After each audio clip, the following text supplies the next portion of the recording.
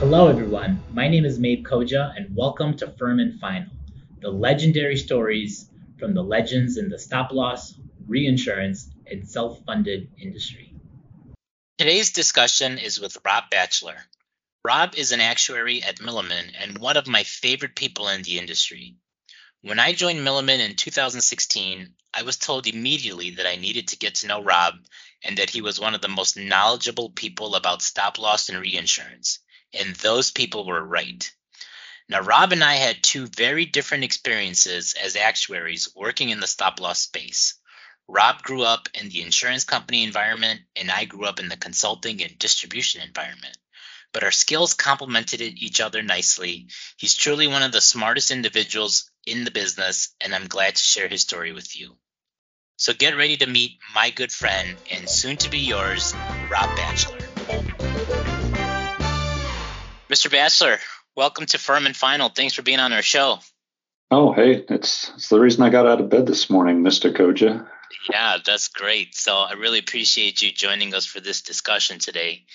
And now, Rob, you and I crossed paths when I, for a short stint, worked at Milliman. Mhm. And when I got to Milliman, I was told if I was going to do stop loss work, I needed to work with Rob Bachler because he is the stop loss guy at Milliman. So if you could, tell us how long you've been working. I know you work at Milliman and you work in various capacities, but how long have you been working in the stop loss and self-insurance and reinsurance space? Working at it in, to a meaningful degree since 2000. My first job, I was at a small health plan, and we dabbled in stop loss a little bit. Turns out that we accidentally created something that it was almost like a Frankenstein cousin of maybe the Spaggregate Okay. structure. We had no idea that's what we were doing, and I wouldn't really put it up against Spag, but that was kind of my initial exposure. And then 2000, I moved to Munich, where we focused on reinsurance and stop loss, and then moved to Milliman in 2008, and continued a lot of that focus. I don't work just in stop loss at Milliman, but that is sort of my niche. So I'd like to get into more of your career background, but what the hell is Spaggregate? Can you tell us what that is?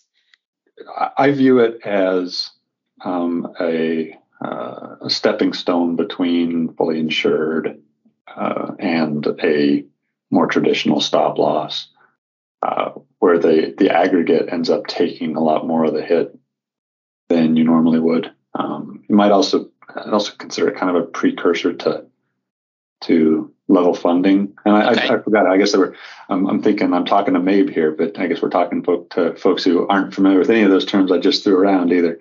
Yeah, I mean, I think level funded is a term that's gaining a little bit more steam right now. I mean, obviously everybody knows fully insured and traditional stop loss, spec and ag, but level funded is somewhere in the middle, and it's probably a product that's gaining steam for smaller size groups. Yeah. And so that's, when we, again, kind of stumbled into that idea, we were trying to create a product where the way we did it, the spec premium, frankly, was overpriced, and we knew it. And we did that to help support a lower aggregate attachment point than might have otherwise been put out there. So, yeah. And the idea, the funny thing is, the idea was to ease these groups into self-funding. And then I found out 10 years later, after I'd left the company, they were still on that same product. So it's a much longer path than originally anticipated, I guess. Okay. So did you really get started, really deep into stop loss when you were at Munich? Yeah.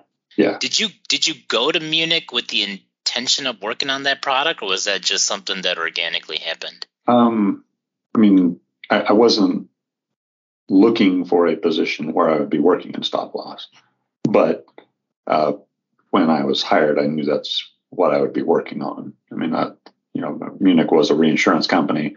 Most of their business was employer stop loss.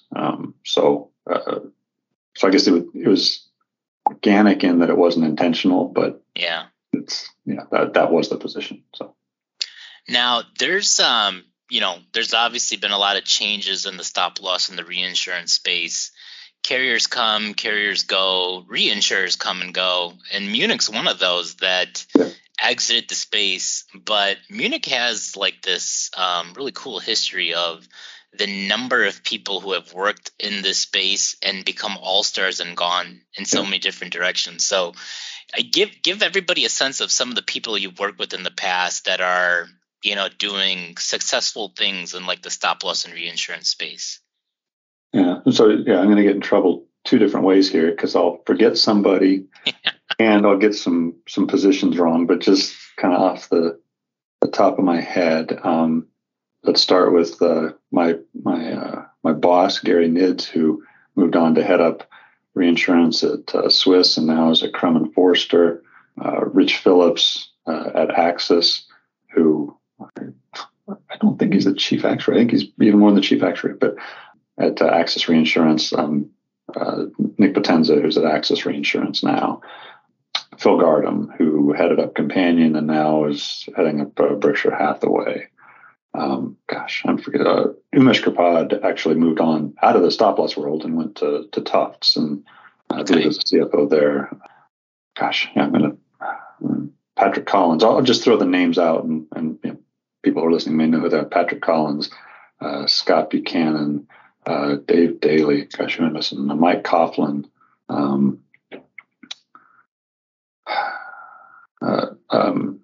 Doug Yates, who was at RGA and now has moved to Berkshire. Clint Copeland at RGA. And now I'm going to start repeating myself because I've forgotten who all I've said. But yes, these are people that are still, many of them are still working in the space and doing some really unbelievable things. Yeah. And it's really cool that were all kind of huddled together at one company for quite some time. When we were there, it was clear that we had a lot of really bright people. And in fact, because I'm in charge of interviewing now at Milliman, and one of the things, like when they say, "What do you like about Milliman?" I'll say, when I came to Milliman, and I knew I was leaving where I was at, one of the things I thought I would miss was being able to find a place where I was just surrounded by brilliant people. And, luckily, I think at Milliman it's the same way. But yeah, at least to me, it was clear I was around smart people who knew the industry. But then when I started to realize where people were going and what they were doing, and, like I said, the fact that so many of them were in such key positions all around the industry, it kind of hit me just what a unique group that was. Yeah. No, that's a nice feeling, and I'm sure those people will enjoy that you shared that sentiment about them, and I'm sure those individuals are doing great things where they are. What is it about like the stop loss and the reinsurance space that you enjoy about? Well, I like when I was in college and I kind of got introduced to statistical distributions. I just thought it was fascinating, and so the idea that things might follow a pattern that doesn't look like a pattern, or that you can try to fit something that that's not exactly right, but it's a really good approximation of it. I like that. And then, given that I'd started in health and was going to be in health,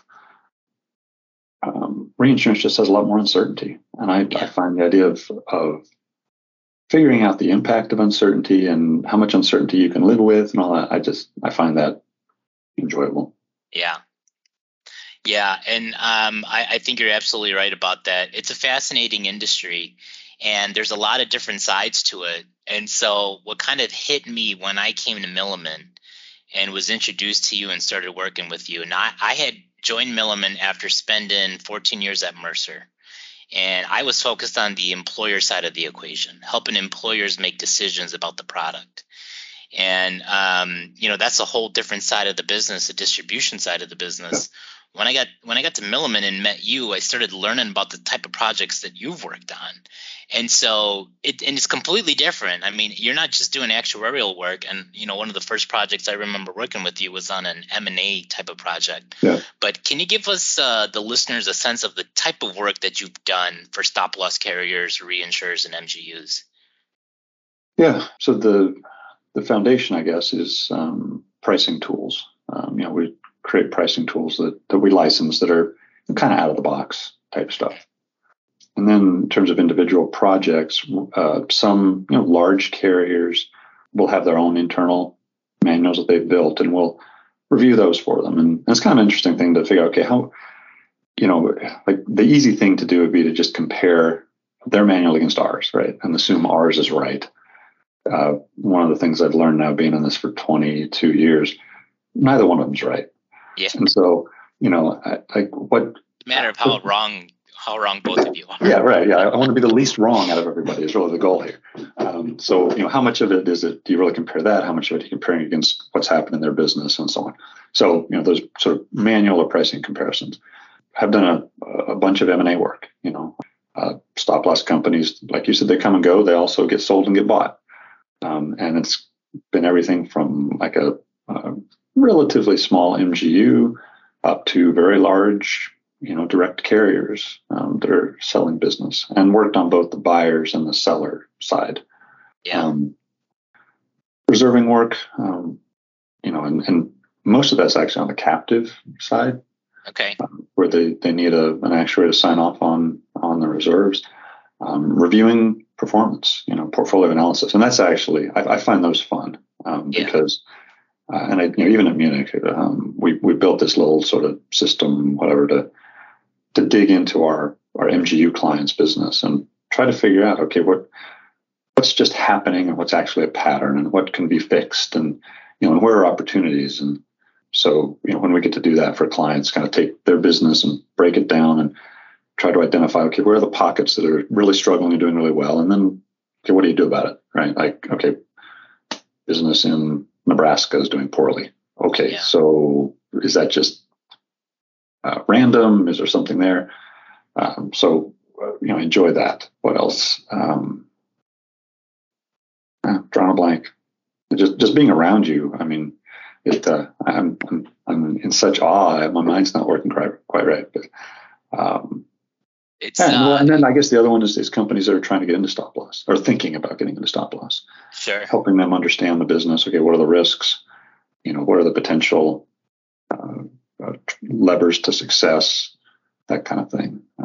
So I mean, there's a lot more than just actuarial work that needs to be done in this industry, and I think it's cool that you've done a lot. You've touched so many different aspects of the work.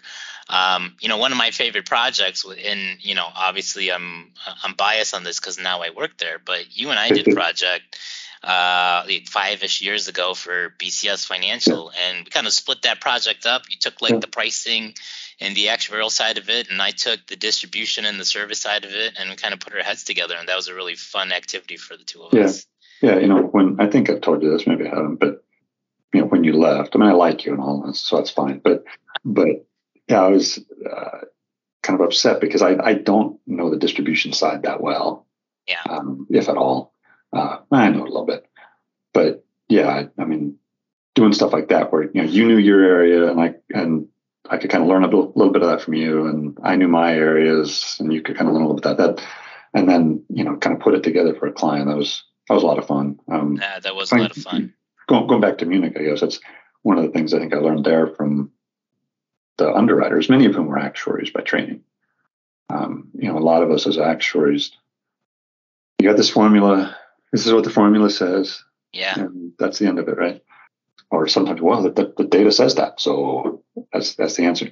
But I think there, I was going to say I really learned. Some might question whether I really learned it, but I sort of learned that there's a whole lot more to it than that. You've got to understand, okay, maybe that is the right rate according to the formula, but is there stuff the formula doesn't account for? Or, is there a reason that, maybe you can't quite rely on that formula? There's business considerations. Okay, yeah, I know this rate's a little bit low, but I've got X million in business with this distributor, broker, whatever. Yeah. And so this is more of an investment than a loss. So yeah, and I think it's fun to be an actuary by nature and by training, but to have those little pieces of understanding around it that let you sort of, get a bigger picture. Yeah, so in my shoes, I've been, challenged by underwriting and by sales about a decision on a group. And I pulled this card from my old boss, but you end up making a decision, whether you do it or you don't do it. But he gave me the advice, set a meeting date out into the future, 1 year into the future, and revisit whether it was the right decision or the wrong decision. And it works better if it's a group that you decided to write for whatever reason. Right. But put a meeting out 1 year from today and revisit the decision, and let's see if we got it right or wrong. Yeah. And I think that's always good because you have to be able to learn from the decisions you make. So I thought that was a good piece of advice. Yeah. Of course, Yeah, if you make mistakes, you don't need those meetings. But for the rest of you, yeah. That's absolutely right. So, I mean, you've been in this space for a while. You said since 2000. So obviously a lot has changed during that time. What's something that sticks out to you that is really different in the industry today than, say, like 15 or 20 years ago? I would say just the use of data, and a couple of different areas that I think that holds true. One, so when I started, and back up a little bit, within a pricing tool, there's a lot of different factors that have impacts. The factor that probably has the biggest impact outside of the deductible itself is the provider network. Yes. And when I started, it seemed as though the default was, well, it's a PPO, so it's worth 20%. Right. One PPO is not another PPO. And we actually at Munich, one of the things we were pushing with our clients was to try to get that data to value the PPOs. And it's not like we were the first, I don't think, but certainly, we weren't. It wasn't the norm at the time. And now, I think virtually everybody understands the importance of getting some sort of data about the network. The more detailed, the better. If you can get contract information to really understand it, that's great. Even if all you have is claims information, that's better. And so that's one example. One that I was really involved in. Another that I'm involved in, just sort of on the periphery, to be honest, is the use of you call it predictive modeling, artificial intelligence, whatever. But the idea of so P&C is well ahead of at least health reinsurance on this. Yeah. They've been doing this kind of thing for quite a while. It's really just starting in health. But the idea of using some sort of model like that even 10 years ago, we built some very rudimentary version of something like that at Munich. Okay. And it got more pushback than anything.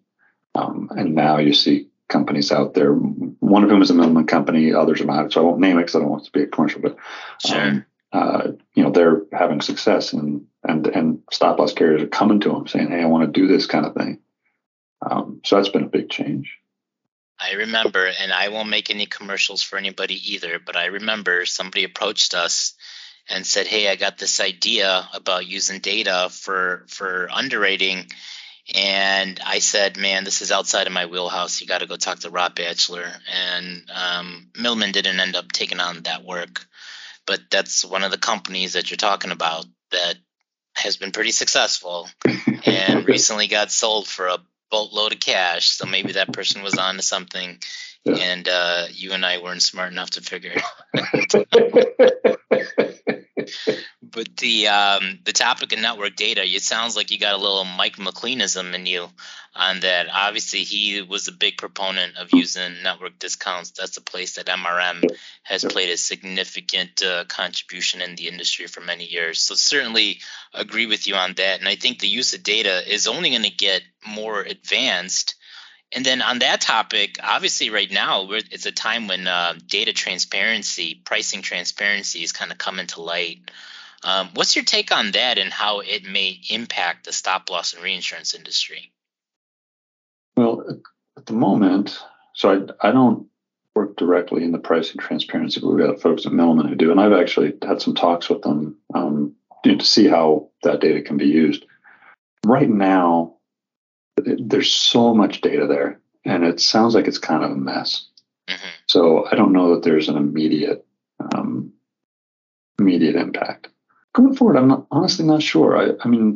I think you could make a case for, it will reduce payment rates because people will see that, company A is getting this fantastic rate from hospital B, and, I'm going to get that too. On the other hand, does this stuff sort of revert back to the mean? And so those companies are getting great discounts. Some of the hospitals say, I can't do this for you anymore because, now everybody's expecting it. So I don't know that I've got a great answer for that. Yeah, I don't think it's going to be super helpful anytime soon. So I agree with you on that. I would probably say I don't think that reimbursement rates will go down. I would think that they would go up. I think it may actually have a negative impact. And the other thing that's missing, I feel like that data is just going to create a lot of chaos and a lot of like consulting opportunity. But reality is you're looking at the data point in time.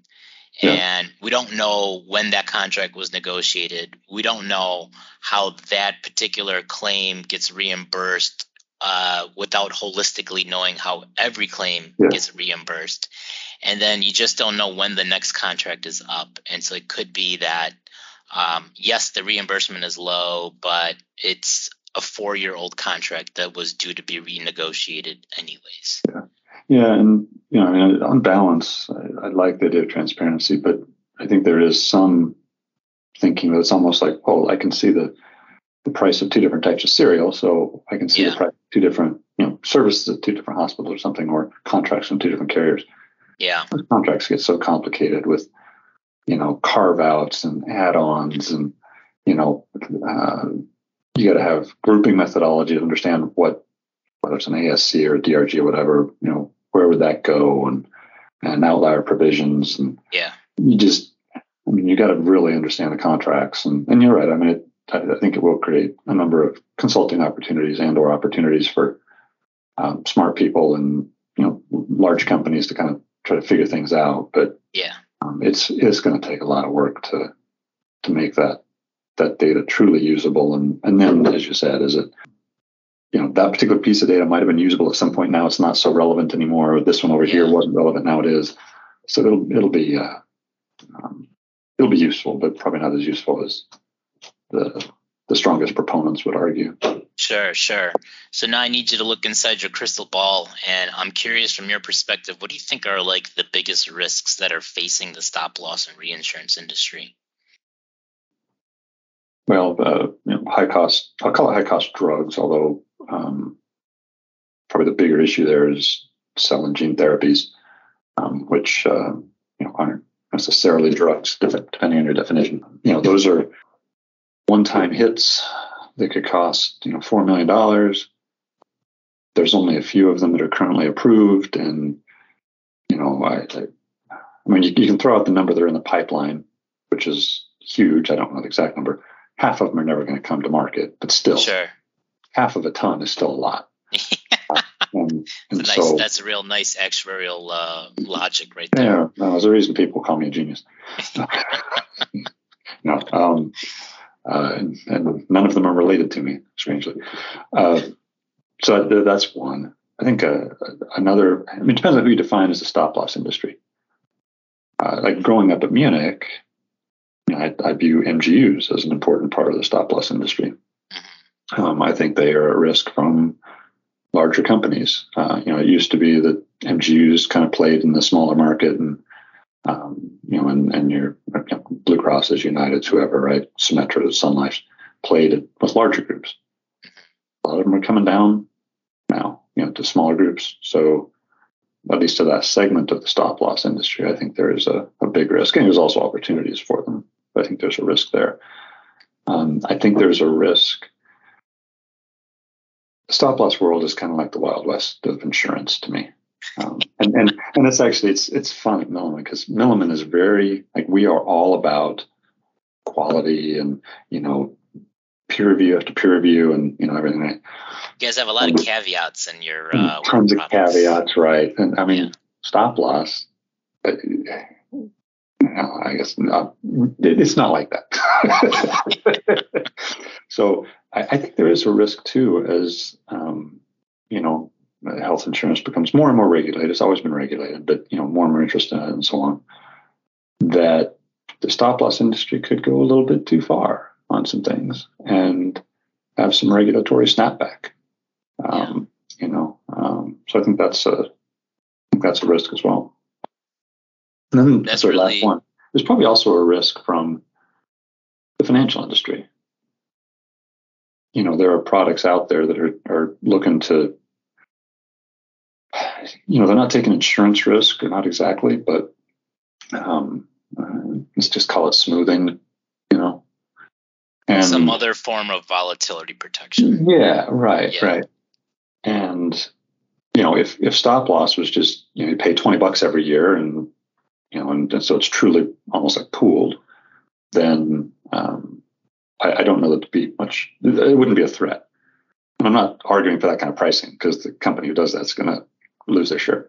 Yeah. But the more it becomes, I'm going to adjust the rate this year for you to pay for last year's claims. And now suddenly some of those financial non-insurance solutions maybe provide much of the same protection, maybe more in some ways. So I think that's a risk too, is figuring out how do you, interesting. You do have to price the risk. Like, everybody isn't the same risk, but how do you do it in a way that provides enough coverage that it's still the best way out there to cover yourself? Sure. Now, I don't want you to get into any of the stuff that you specifically do work-wise, but I'm sure you've seen a lot of M&As over your time, and it seems to be like this space is still experiencing a lot of acquisitions, especially in the MGU space. What's your take on that? Why is this such a robust M&A industry right now? Well, I'm going to divide that into two pieces, and this is at best informed speculation. Right? But the MGU space, I think you're seeing a lot of that because you've got companies that are, they want to bring those MGUs in as a marketing arm or to capture that business or whatever. So it's a way for stop loss companies to grow and to add a different market potentially. This is, I think, common knowledge. That was kind of the companion model, right? They went out and over the course of a few years, they bought several MGUs, and the MGUs are still separate and kind of ran themselves, but it was still part of all that big umbrella, right? Sure. So I think you've got actually companies that are sort of trying to replicate that model to some degree.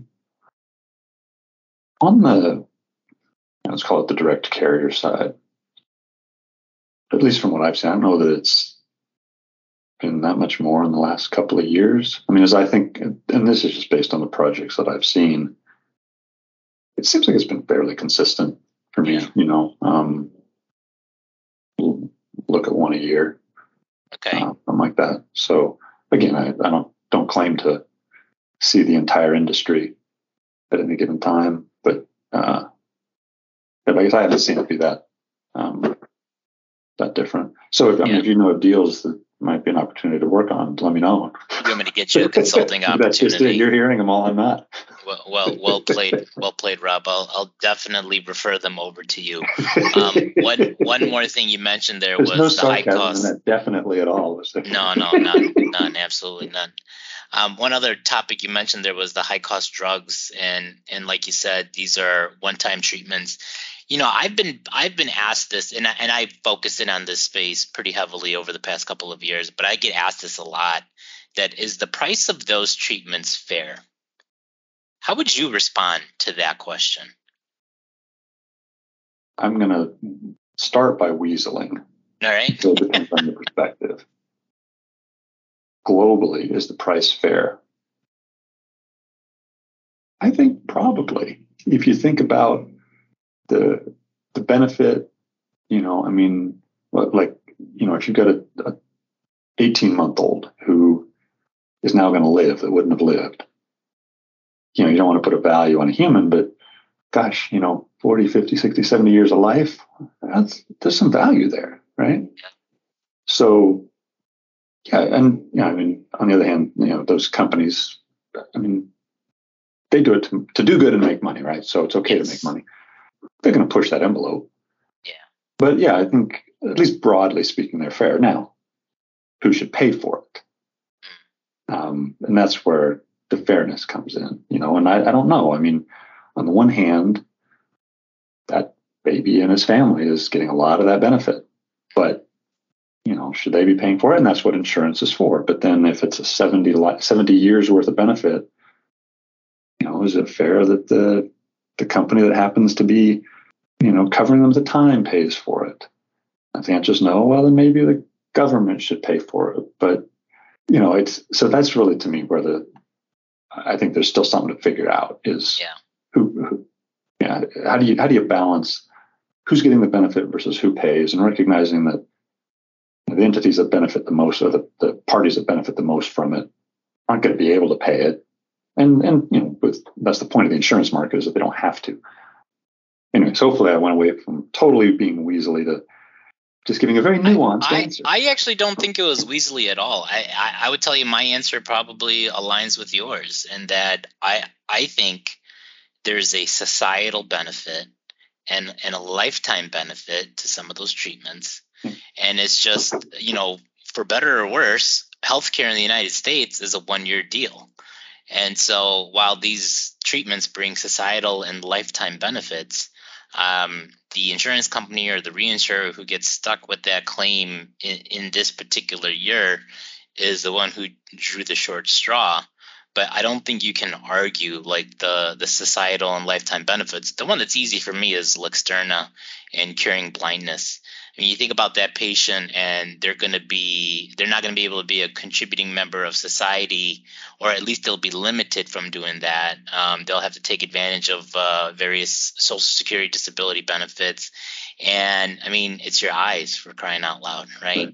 And so to give that to somebody, and that's, in my mind, that's a lifetime of value. And so the cost is well worth it. But you're absolutely right. It's tough to pay for the person who's stuck with picking up the tab this particular year, because healthcare is a 1-year deal. Right. Yep. Yeah. So back to the crystal ball. And I know that you put out a Milliman observations of the employer stop loss market. Give us one nugget that you learned in doing that study. Well, I guess I've been mildly surprised, because we've done it for multiple years now. Mildly surprised at how consistently the market seems to come pretty close to its target loss ratios. I think legitimately, I grew up hearing about the underwriting cycle and all this. I mean, it still exists, but seems to have smoothed out quite a bit. So I'd say that's one. Trying to think if there's another one. Well, so another one that was fairly recent, goes back to the high cost drugs. I was hearing, we were getting questions from people, our reinsurance company is just not going to cover this.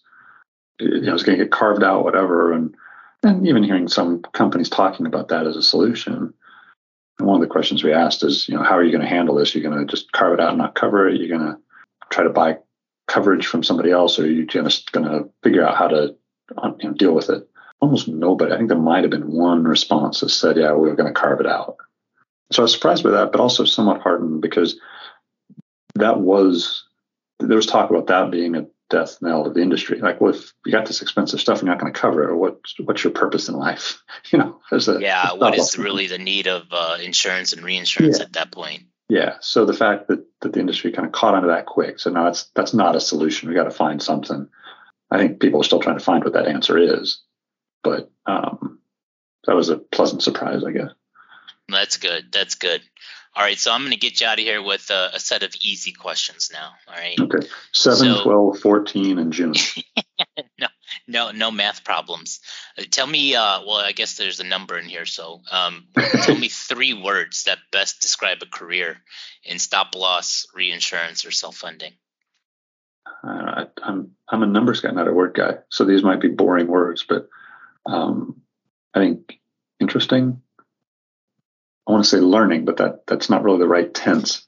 But I think you learn a lot about things you wouldn't have understood before. And then, I'll say social, because, and maybe that's more reinsurance and stop loss, but the one thing I didn't think as an actuary I'd really have to get too involved in, like social aspects of business. Sure. Stop loss and reinsurance, it's a social industry. I mean, I even temporarily took up golf because of being in reinsurance. Didn't do well. I was going to say a lot of golf outings and a lot of nights out with expensive dinners. Yeah. First time I ever saw a $1,000 bill was when we went to dinner with a client. And as somebody who doesn't drink, I understood where a lot of that $1,000 came from as I there you go. looked at it. But so I think that was 3 words, right? All right. So here's a challenging one. What would you rather? Which conference would you rather go to? Society of Actuaries conference or a SIA conference? Which one are you going to be at? Both, just like you. Probably SIA. Okay. Because and that's a bit weird because SIA is a much more social conference, which is not really my forte. Just I'd get to see more people I know, honestly. And the relationship should build in the stop loss industry over time. But, I've got a lot more people I keep in touch with from like my Munich days than I do from high school or college. There you go. All right. So speaking of conferences and all your SOA conferences, SIA conferences, what's been your favorite city to go visit and why? Again, what city are you in?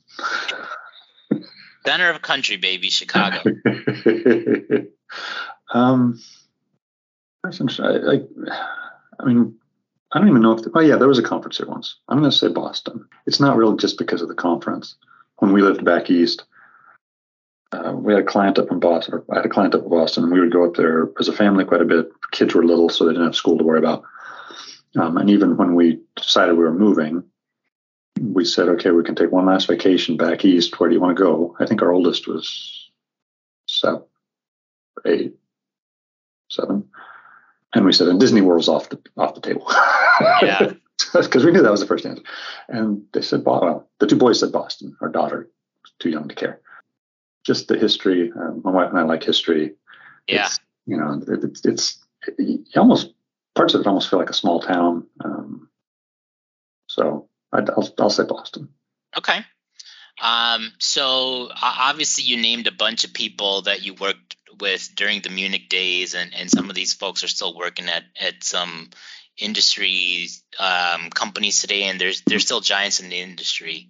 But if there was somebody that's new entering into this space and you said, man, you really need to know about XYZ, who are some of the people you would name as that are giants in the industry from maybe years past that maybe are not as active today? Good question. I picture him, and I'm drawing a blank. I mean, number one, so you want to talk about people who aren't as active, and he's actually somebody I forgot to mention at Munich because he's not active anymore, but Steve Abood is one. David Olshow, who I worked with for a long time. I don't know that he's as well known as some of the others, but it's his rating manual, right? Yeah, I mean, he was involved in one of the first rating manuals, and that rating manual went with him everywhere. I mean, he worked at like 6 different companies, and that manual always followed him. I think who else might be? Well, McLean's retired now, right? He still consults with us. Okay. So if we can call him semi-retired, then I'll include him in that. Very good. That list. So at least of those that I've had. I mean, there's others that I've heard of, but I haven't necessarily had much in the way of experience with, whatever. So sure. And how about this as the last one? Just give us one piece of advice for somebody who's getting started in this industry. What's one piece of advice you would share with that person? To be willing to learn, because everything I'll say it anyway. I don't care if it sounds bad. Everything you've learned through the exams, through school, whatever, it's not quite right. When you get, that's not the right way to say it, but through the exams and through school and stuff, you get the answer. Like this is how you get to the answer, right? Yeah. That's how you get to an answer that's reasonably close. So you've got to be willing to learn and adapt and add to your toolbox rather than try to show why your hammer can pound that nail. because it turns out that nails a screw. That's a really good piece of advice. Thanks for sharing that. Anything I can do to help you, Nate. And I don't want to close up this discussion without sharing a story about you and me, Rob. So, when people ask me, is this that night when you got totally drunk and ended up sleeping on the sidewalk? No, that was a different night. Okay. That was a different night. But I credit you for helping me jumpstart a career in stop loss. And so this is the story I tell people. And we were talking about a little bit about Mike McLean. We were talking a little bit about SIA and SOA conferences. And it was in 2017, the SOA health meeting was going to be in Hollywood, Florida. And Milliman was sponsoring at the conference, they were sponsoring the session. It was meant to be on stop loss insurance. And you were asked to speak at that session. And you obviously live in Seattle, Washington. And for you to get to Hollywood, Florida is probably take you like 8 hours to get there. Yeah. And I remember you called me up and you said, hey, this opportunity popped up. Would you mind, do you want to do it instead of me? And I said, sure, I'll do it. And so when I went to the SOA conference that year, presented on stop loss, happened to be that two things happened at that meeting, Rob. One, Mike McLean was sitting in the front row. And two, I met Liz Mariner. I don't know if you know Liz, but she's a reinsurance intermediary. But I met her during breakfast that morning and started talking about stop loss. But I presented at that presentation at the SOA. Mike McLean came out to me afterwards, and we had met maybe 7 years prior to that, and we just started talking about the fact that he was looking to fill his role as he was leaving MRM, and an opportunity emerged. And later on that same day, Liz Mariner said to Mike, hey, I ran into somebody. I think you should talk to him about filling your shoes as the president of MRM. And so I tell people, Rob, if it wasn't for the fact that you didn't want to present at the SOA that year, I would have never gotten the job at MRM. Well, so that I get two things from that. One, you presented with Nick, right? No, that was at the Milliman Forum that I presented. Oh, okay. All right. So I guess I get one thing from that. So I think I've told you this before, but people at Milliman come and go, and when they leave from your office, then you're missing whatever. Well, generally, when I hear about people leaving from other offices, I'm like, that's too bad. You're the only person that, I've heard that I've actually said, oh, crap. And now I learn I've got myself to blame. Yeah, it is. I may not ever be the same, mate. It's 100% your fault. It's 100% your fault. Well, hey, Rob, I really appreciate you joining us for this edition of Firm and Final. Thank you so much for being a guest with us today. Oh, happy to do it, mate. Serendipity is what comes to mind when I think about Rob Bachler. I hope that story about Rob asking me to take his place at the Society of Actuaries meeting resonates with you. In fact, that event led to my meeting Mike McLean and Liz Mariner Ford in 2017, and the rest is history.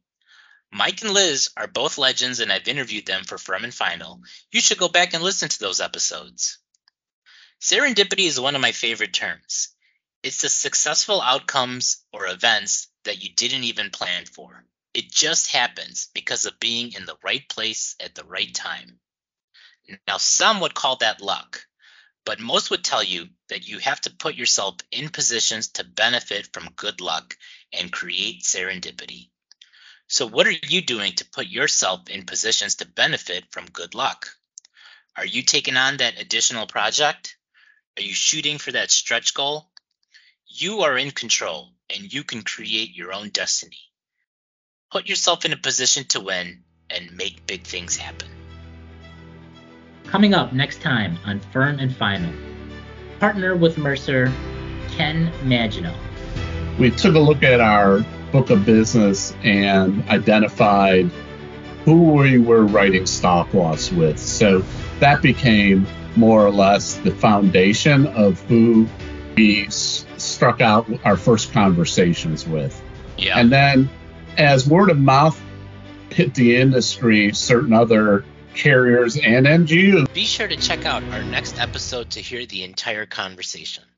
Thanks again for listening in on Firm and Final, the legends of the stop-loss, reinsurance, and self-funded industry.